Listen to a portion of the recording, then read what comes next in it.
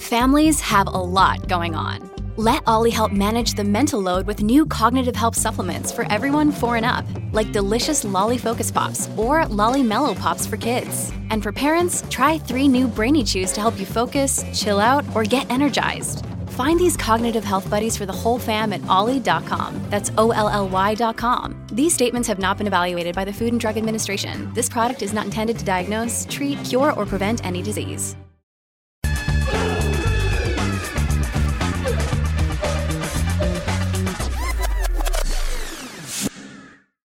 Welcome to Real Vision Crypto Daily Briefing. Here's why you should tune in to today's show. Will 2023 be the year of decentralized finance? I'll discuss this live with DeFi guru Mona El-Issa. I'm Ash Bennington. Let's jump straight into the latest price action. Yesterday, it was Bitcoin's 14th anniversary. That is the 14th anniversary of the mining of the Bitcoin Genesis block. But there was little fanfare, perhaps not surprisingly, given the headwinds the space currently faces. Bitcoin is trading slightly higher for the day today. It reached $16,900. That's the highest level in more than a week. Meanwhile, Ether is firmly in the green today. ETH is up more than 3.5% in the past 24 hours. It's trading right now at $1,250 US. That's a price we haven't seen since mid-December 2022. Talking of Ether, Grayscale's Ethereum Trust is trading at a record discount right now of nearly 60%. ETHE is just 1/3 the size of GBTC. That's the Grayscale Bitcoin Trust, which is Grayscale's investment flagship Bitcoin product. Nonetheless, the massive net asset value on ETHE is worth noting. The total NAV on ETHE, while smaller than Bitcoin, is still quite sizable, about $3.7 billion US. Crypto analysts recently compiled a list of every Grayscale Trust product. Only Chainlink and Filecoin are currently trading at a premium right now. Okay, before I introduce our guests, for those of you watching on the Real Vision website, thank you. If you haven't signed up yet, check it out at realvision.com/crypto. That's realvision.com/crypto. This is the best way to get early access to all Real Vision content. If you're watching on YouTube, please hit like and subscribe and hit the notification bell. Smash everything in sight. With that said, time to bring in our guest, Mona El-Issa. She's the CEO and founder of Avant Garde Finance and the founder of Enzyme. Welcome back to Real Vision, Mona. Always a pleasure to have you with us on the show. Happy New Year. Happy New Year to you too, and thanks for having me. It's great to be back. Well, it's great to have you back. Obviously, it's been an eventful few months here in the crypto space. I want to jump in right now with our top story, and that is, of course, Sam Bankman-Fried's trial is set for October. The former FTX CEO appeared in court yesterday for arraignment. As expected, he pleaded not guilty. Bankman-Fried is facing 8 criminal charges, including wire fraud and money laundering. He was released on a $250 million bond. It was secured by his parents and two unknown co-signatories. SBF's lawyer have asked the judge to keep the co-signatories' name anonymous. They argued it's to protect them from public scrutiny and potential harassment. Not surprisingly, this has fanned the flames among conspiracy theorists in the space. Mona, any thoughts? Obviously, the FTX collapse, Sam Bankman-Fried's arrest and arraignment is a massive story. Any thoughts on where we are right now with regard to FTX and the space more broadly? Well, I think everybody is sad and disappointed about what happened with FTX. It wasn't the first time we saw something like that in 2022. We obviously saw Alameda, we saw Three Arrows Capital, we saw Celsius, we saw a bunch of other firms, maybe also a lot of less well-known ones collapse, and all really from the same issues. There's a lack of transparency, a lack of ability to view transaction data real time. There's a lack of ability for borrowers to be able to assess the health of a company that they're borrowing from, and that's all because of the opacity that we have in CeFi and especially in crypto CeFi.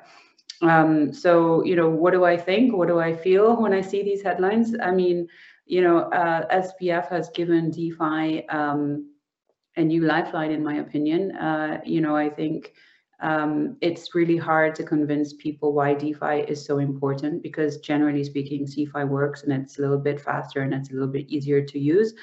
But he's just now given us a really, really great, easy way to explain DeFi to people. If you want an SBF-proof future, you should be shifting to DeFi. Now, not that DeFi doesn't come with any risks, but it certainly can prevent what happened in SBF. With SBF, it can prevent what happened with Celsius. It can prevent what happened 3 Arrows Capital and any other.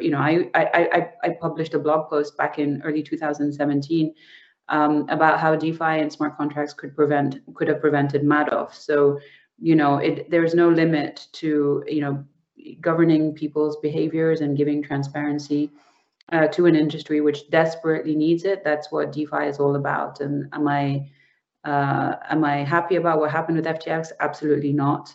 But am I happy about hopefully the questions people will ask around that? How can we prevent that, and how can we build a better future? Hopefully that will point people's attention to the direction of DeFi for 2023 and beyond. Okay, so let's unpack all of that. Talk about the functional mechanics that you discussed there. I happen to agree with you broadly that this is really about true decentralization, and that's the goal of the crypto space more broadly. What we've seen in a certain sense is almost an aberration of all of these highly centralized actors behaving effectively like highly unregulated traditional financial shops. But for people who are listening to this and who may be skeptical, even hesitant, thinking that this framework is just too good to be true, let's talk a little bit about why you believe true decentralization is the future of the space, and also what some of the potential risks are as well in decentralization, because there's a whole attendant series of other challenges that come with the decentralized ecosystem, particularly as we build out the abstraction layers to support it. Sure. I'm curious to hear what you think are the challenges, and we can kind of rebut those one by one.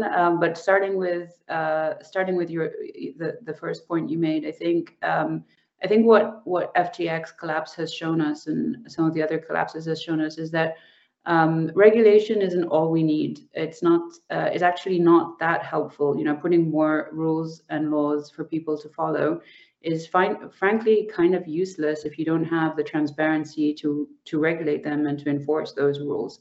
Otherwise, people can get away with doing very bad things for very long periods of time, and nobody will be able to see that happening.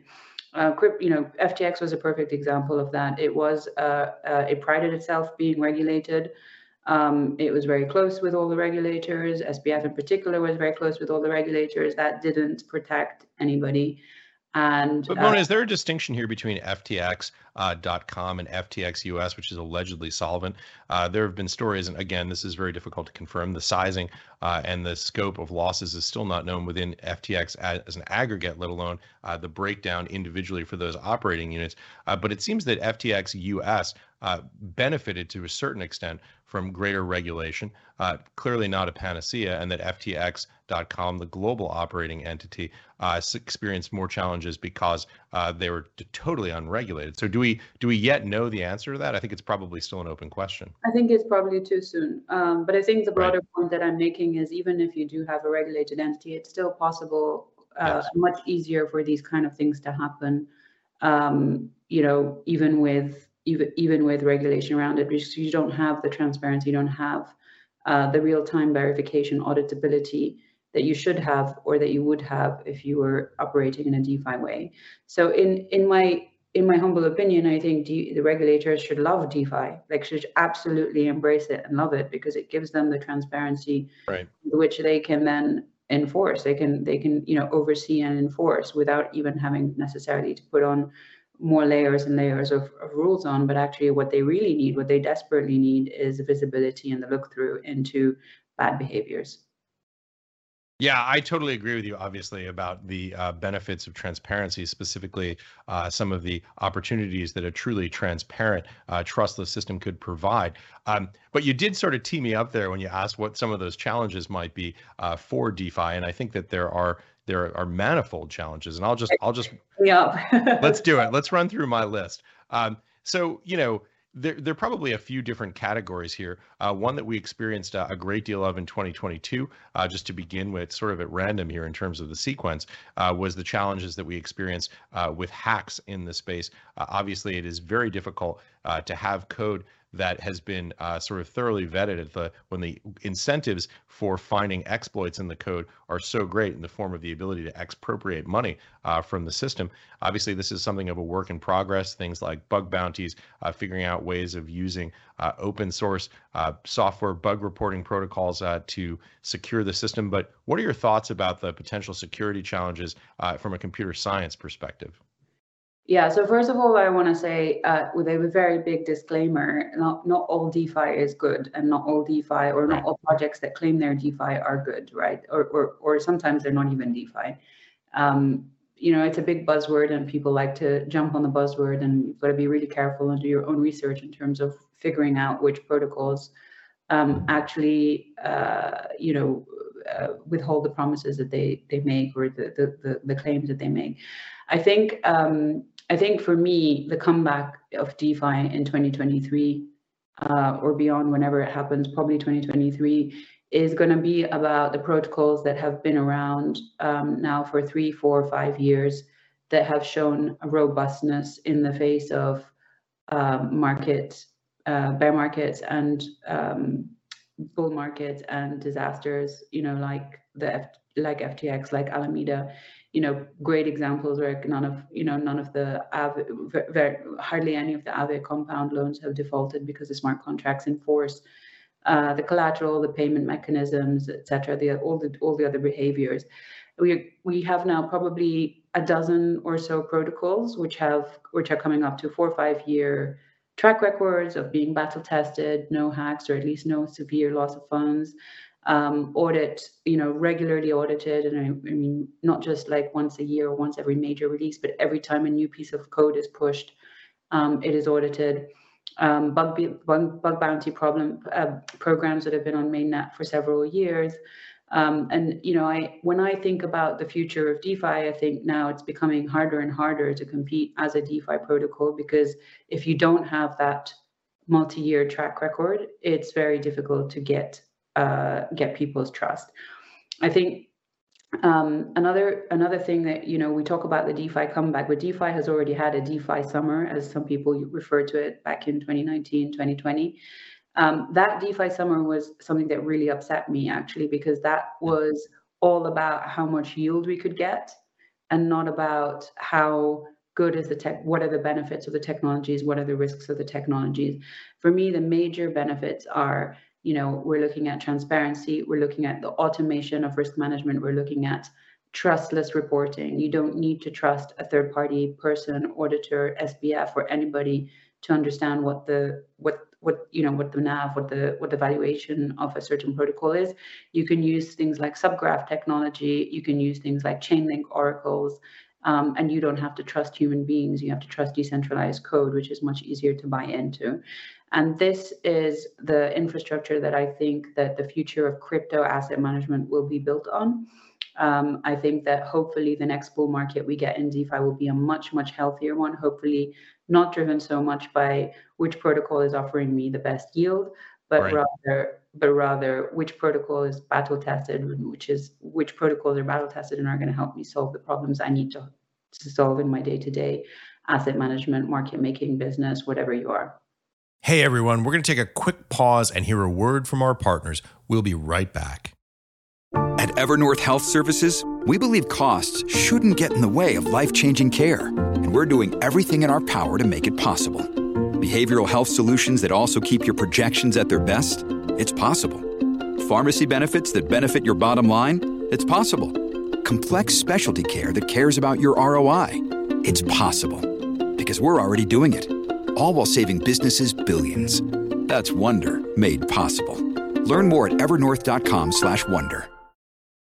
How do you think about what that trajectory looks like to stabilizing these code bases? I mean, obviously, in 2022 and before, we saw a significant number of hacks in different categories: Oracle manipulation, reentrancy attacks, smart contract logic bridge errors being a very common one, Nomad bridge, Horizon bridge, Wormhole bridge, governance challenges, things like the Beanstalk Farms attack. Ronin network. I mean, there have been a lot of these attacks in the space. Then this is just on the computer science side. Again, I'm incredibly bullish on the space, and it's something that I think is going to be the technology and the framework for the future, but we also have to be at least understand it and figure out what those challenges are. So like I said, like a lot of protocols did get hacked on those kind of attack vectors, but like a handful of them didn't, and Coinbase is where it is today in kind of as an exchange, as a custodian, because it's never been hacked, whereas many other crypto custodians and exchanges have been hacked. And so I think it's the same, it's the same philosophy with DeFi protocols. As they build longer and longer track records, those will be the sort of leading protocols of the future. That's kind of how I see it. I mean, of course, Coinbase is highly regulated. They're a U.S. based company. They're U.S. regulated. They have U.S. persons. Sure, we're talking about the tech now, right? We're talking about the fact that, let's not forget that, in CeFi had a head start to DeFi in crypto by a few years, because smart contracts weren't a thing until 2000. I don't remember the exact date, but 15, 16. And they certainly were in a very, very immature state at that. Building out custodial infrastructure and centralized exchange infrastructure with Bitcoin was a much easier first step. And so it's normal that CeFi is sort of ahead of the game and like sort of a little bit more prominent than DeFi is today. But if you look at what, DEX, decentralized exchange volumes have been doing, I bet, where would you guess they are today as a percent? Like, where do you think decentralized exchange volumes are as a percentage of centralized exchange volumes? It's risen dramatically because you've seen the decline of the numerator and the rise of the denominator simultaneously. So on a percentage basis, it's certainly higher than it was at any point in this cycle. Volumes are down across the board, but I think it's a very bullish sign that, DEX volume to SEX volume is basically back to all-time highs. It's around 15%. And I think that's a really telling sign. People want to be in control of their own assets. People are starting to realize the importance of self-custody.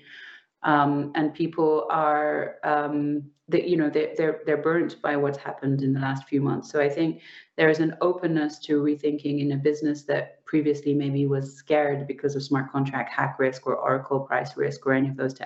Now they're in a stage where we're thinking, hang on, some of these protocols have been around for 4 or 5 years now, and they haven't been hacked. And then maybe we should reassess internally. Maybe we should think about diversification a little bit differently. Rather than diversifying across, Coinbase and Binance, maybe we should be diversifying versus, CeFi and DeFi.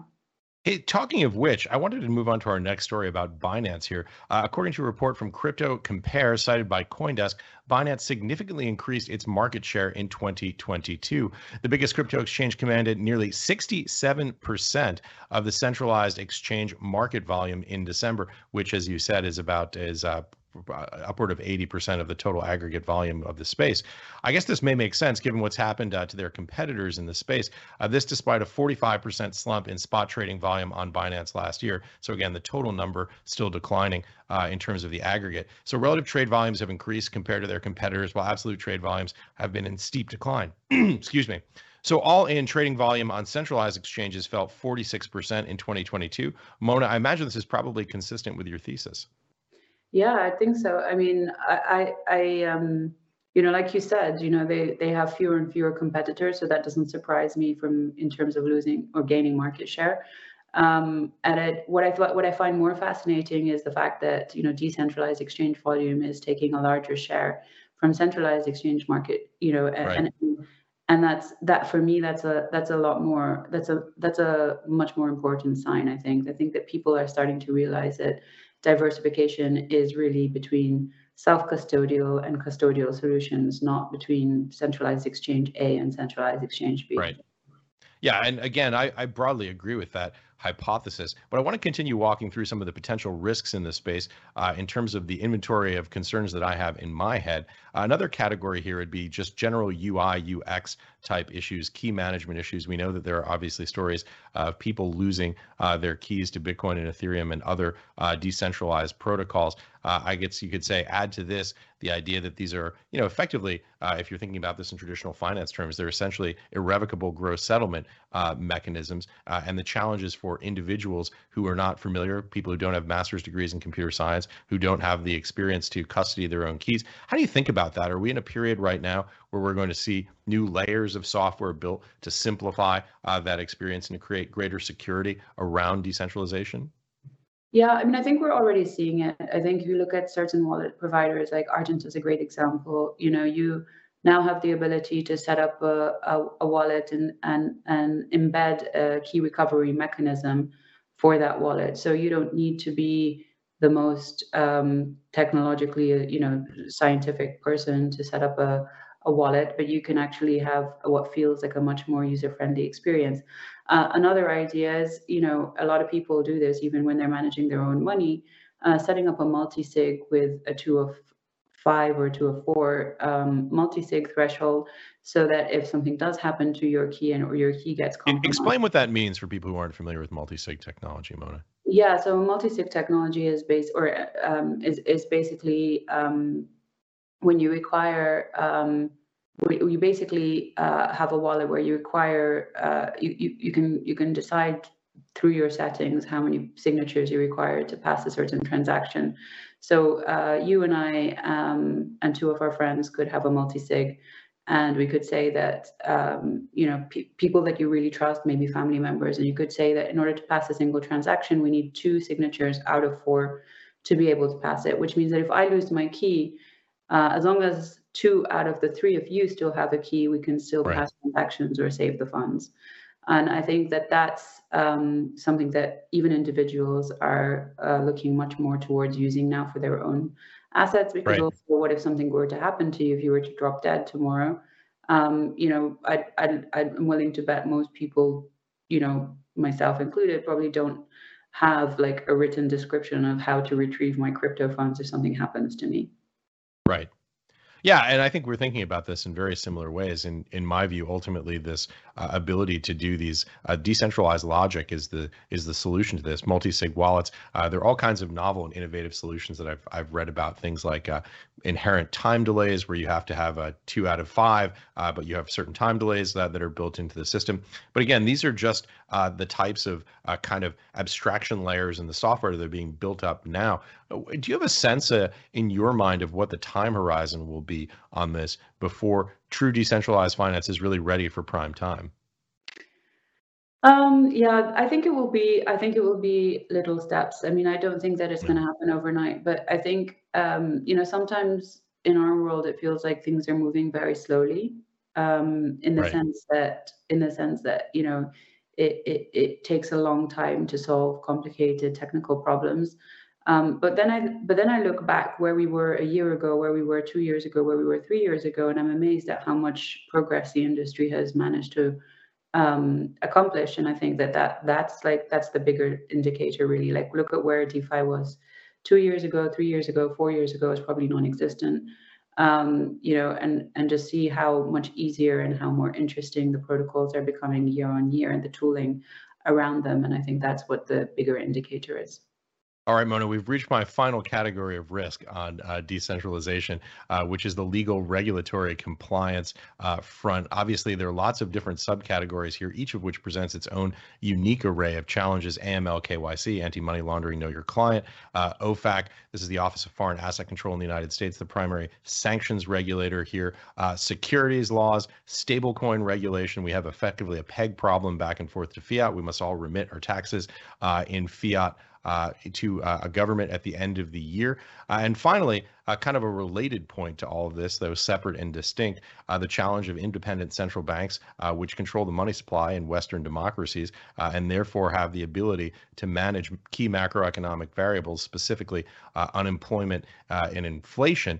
This potentially has a risk, or at least a potential conflict there with the way central banks see their role in the system. How do these things get sorted out? These are kind of the issues about how a decentralized world aligns with the current nation state model that we've been in here since like the Treaty of Westphalia. Those are pretty material kind of legacy challenges to overcome. Wow, that's a lot of regulatory concerns to address in one go. But I would say that I think that Avantgarde Finance is a great example of a company that's trying to bridge the gap between DeFi and compliant products. And we've looked at a lot of tooling that involves things like some of the problems that you touched on. So how do we think about KYC AML risk when launching DeFi products for institutional grade clients? And you'd be surprised at some of the tooling that already exists. There are certain wallets that embed AML technology inside them, and that can flag up a pool, a liquidity pool, a DeFi liquidity pool, and give you a warning if it's got sort of a high risk or low risk attached to it. And I think these kind of tools are extremely important going forward if we want to sort of bridge that gap between DeFi and TradFi and CeFi. One of the challenges in this particular domain or subset of challenges to the DeFi space, which I obviously am very passionate about, is this notion that these are not purely technological problems, that there are solutions out there that could, for example, do things around AML, KYC, but some of these are sort of core philosophical challenges in the space in terms of the ethos of the space. If you go up to the Ethereum website, for example, and you Command F for censorship resistance and credible neutrality, those two phrases are incredibly important in the ethos of the system. And I'm not taking a perspective here in terms of right and wrong. I'm just pointing out that in many ways, the core ethos that's so important to people in the Ethereum ecosystem in many ways is very much at odds with the existing regulatory and legal framework for the way the traditional financial system operates. Again, not taking a moral position one way or the other, just pointing out that there is clearly this clash. And so the challenge on that front isn't simply a technical challenge of figuring out how you can, for example, elegantly from a technological perspective, ferret out AML, KYC, OFAC issues, but really finding a solution that both nation states and supranational organizations on the one hand and the core sort of constituent people in the space can agree upon. That's a challenge, isn't it? Well, I think it's going to have to be a compromise, and I think if I think that something that we learned in 2022 is something that is not compromisable is the Tornado Cash kind of being able to hide your identity is something that law enforcement sees as unacceptable. Whether you agree with that or not, I personally disagree with that. I think it's very sad to see, but it's they showed very quickly how they can block a bunch of people involved in such an activity with very little effort on their side. And I think on the flip side, you're seeing a lot of the other benefits being endorsed. So things like the fact that you can technologically regulate with smart contracts, the fact that you have transparency, the fact that you can automate certain behavior, automate and enforce certain behaviors like risk management programmatically. I think those are all very much endorsed by regulators, by law enforcement, by people. And I think at some point, those the sort of there's going to have to be, you can't have two idealists on either side. At some point, you have to meet in the middle. And if they don't, someone else will. If people are not willing to make those compromises, I think other people will. Hey everyone, we're going to take another quick break and hear a word from our partners. We'll be right back to the Real Vision Crypto Daily Briefing. When you need mealtime inspiration, it's worth shopping Kroger, where you'll find over 30,000 mouth-watering choices that excite your inner foodie. And no matter what tasty choice you make, you'll enjoy our everyday low prices, plus extra ways to save, like digital coupons worth over $600 each week. You can also save up to $1 off per gallon at the pump with fuel points. More savings and more inspiring flavors make shopping Kroger worth it every time. Kroger, fresh for everyone. Fuel restrictions apply. Well, one of the interesting things that happened, obviously, in 2022 was the transition of Ethereum from proof of work to proof of stake. We often talk about technology being the solution, but here, in a certain sense, the challenges have been highlighted by the improvements in technology. And I'll just give you a brief example and a framework. Obviously, when we talk about Ethereum and Ethereum staking, which is now the method that is used to secure the network in terms of proof of stake, you have this situation where you have publicly traded companies run and regulated example in the United States, U.S. persons, U.S. individuals, and you have this idea of credible neutrality and censorship resistance. So if there is a transaction that can be traced to a wallet that belongs to someone, for example, on the OFAC list, what happens when you have one of these publicly traded companies run by U.S. persons, U.S. directors, U.S. managers who are directing that company, and they have to make a decision, do they include or exclude that transaction? It becomes a binary proposition. And if you exclude a transaction, you get slashed, meaning that the network begins to deteriorate the value of your stake. I mean, this really does bring to the forefront the challenges that the improvements in technology in the space create. Absolutely. It's going to be very interesting to watch what happens. I think, so far the companies that we have seen engage in staking activity, I think, hold these values, hold the core Ethereum values very close to their heart. So I think, we'll see how things pan out. But I think, but they've got shareholders, right? And they've got directors who are in many cases U.S. persons. They've got managers who are U.S. persons, and they are not going to violate U.S. Treasury policy and incur potentially criminal penalties by including OFAC sanctioned transactions. Yeah, I guess it's a key topic. It's a key topic, and it's something that could impact the security of the network as well. I think some I'm sure people who are following this much closer than I are thinking about that and working on ways to solve those problems. But I'd imagine that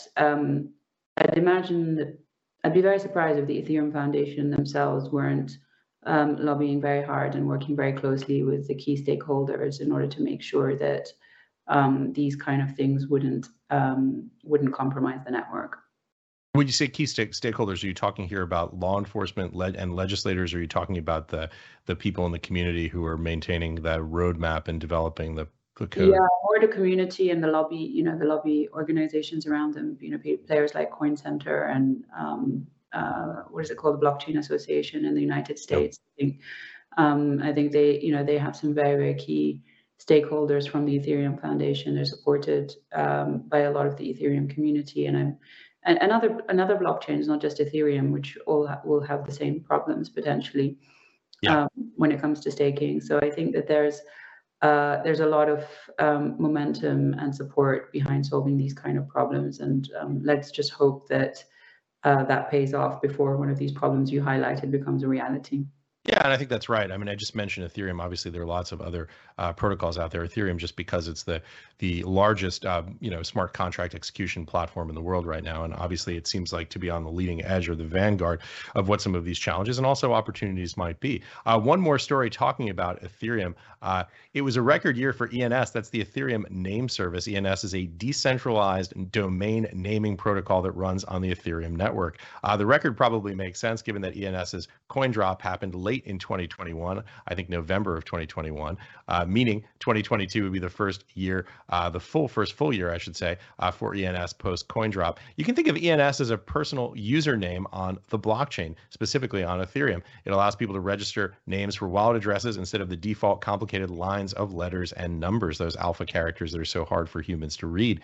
ENS says there were 2.2 million registrations in 2022. That's 80% of all registrations since the service launched in 2017. Full disclosure, I received coins during the coin drop after reserving the name ashbennington.eth. Mona, talk a little bit about this, because this is kind of congruent with the stories that we were talking about earlier in the thesis of building up abstraction layers to make the space easier. The idea that it's much easier to remember ashbennington.eth than it is to, for example, enter a very long string of alphanumeric characters. How do you think about a story like this?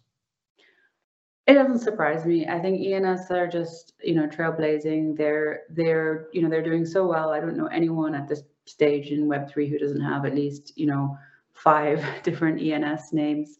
And I think I don't see a future where, I hope we don't have a future where we have to remember everyone's public key.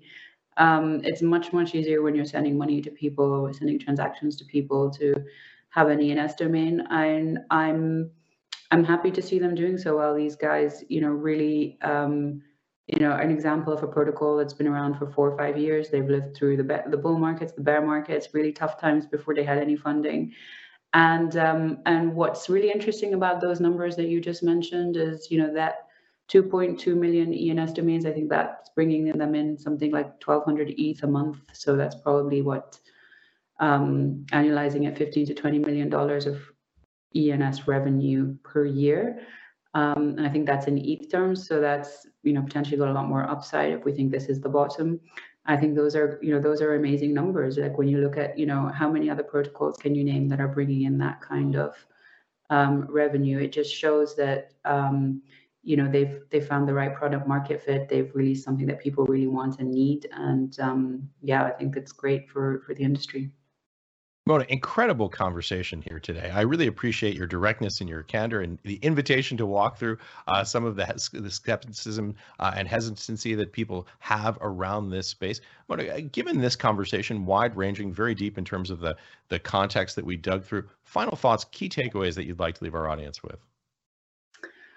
Well, key takeaways. I mean, I just think, I think for me, 2022, the thing that has shocked me the most is not that SBF happened, the fact that it's more just like how much people idolized, and looked up to a person like SBF when there was so little, behind, material transparency behind the scenes. I just think that the main takeaways for me, I've overheard recently in conferences, people were so shocked because they always looked up to and envied SBF. And I think, well, how did we get to a stage where people idolize these, pick out these people and idolize them in such a strong way that they can never do no wrong?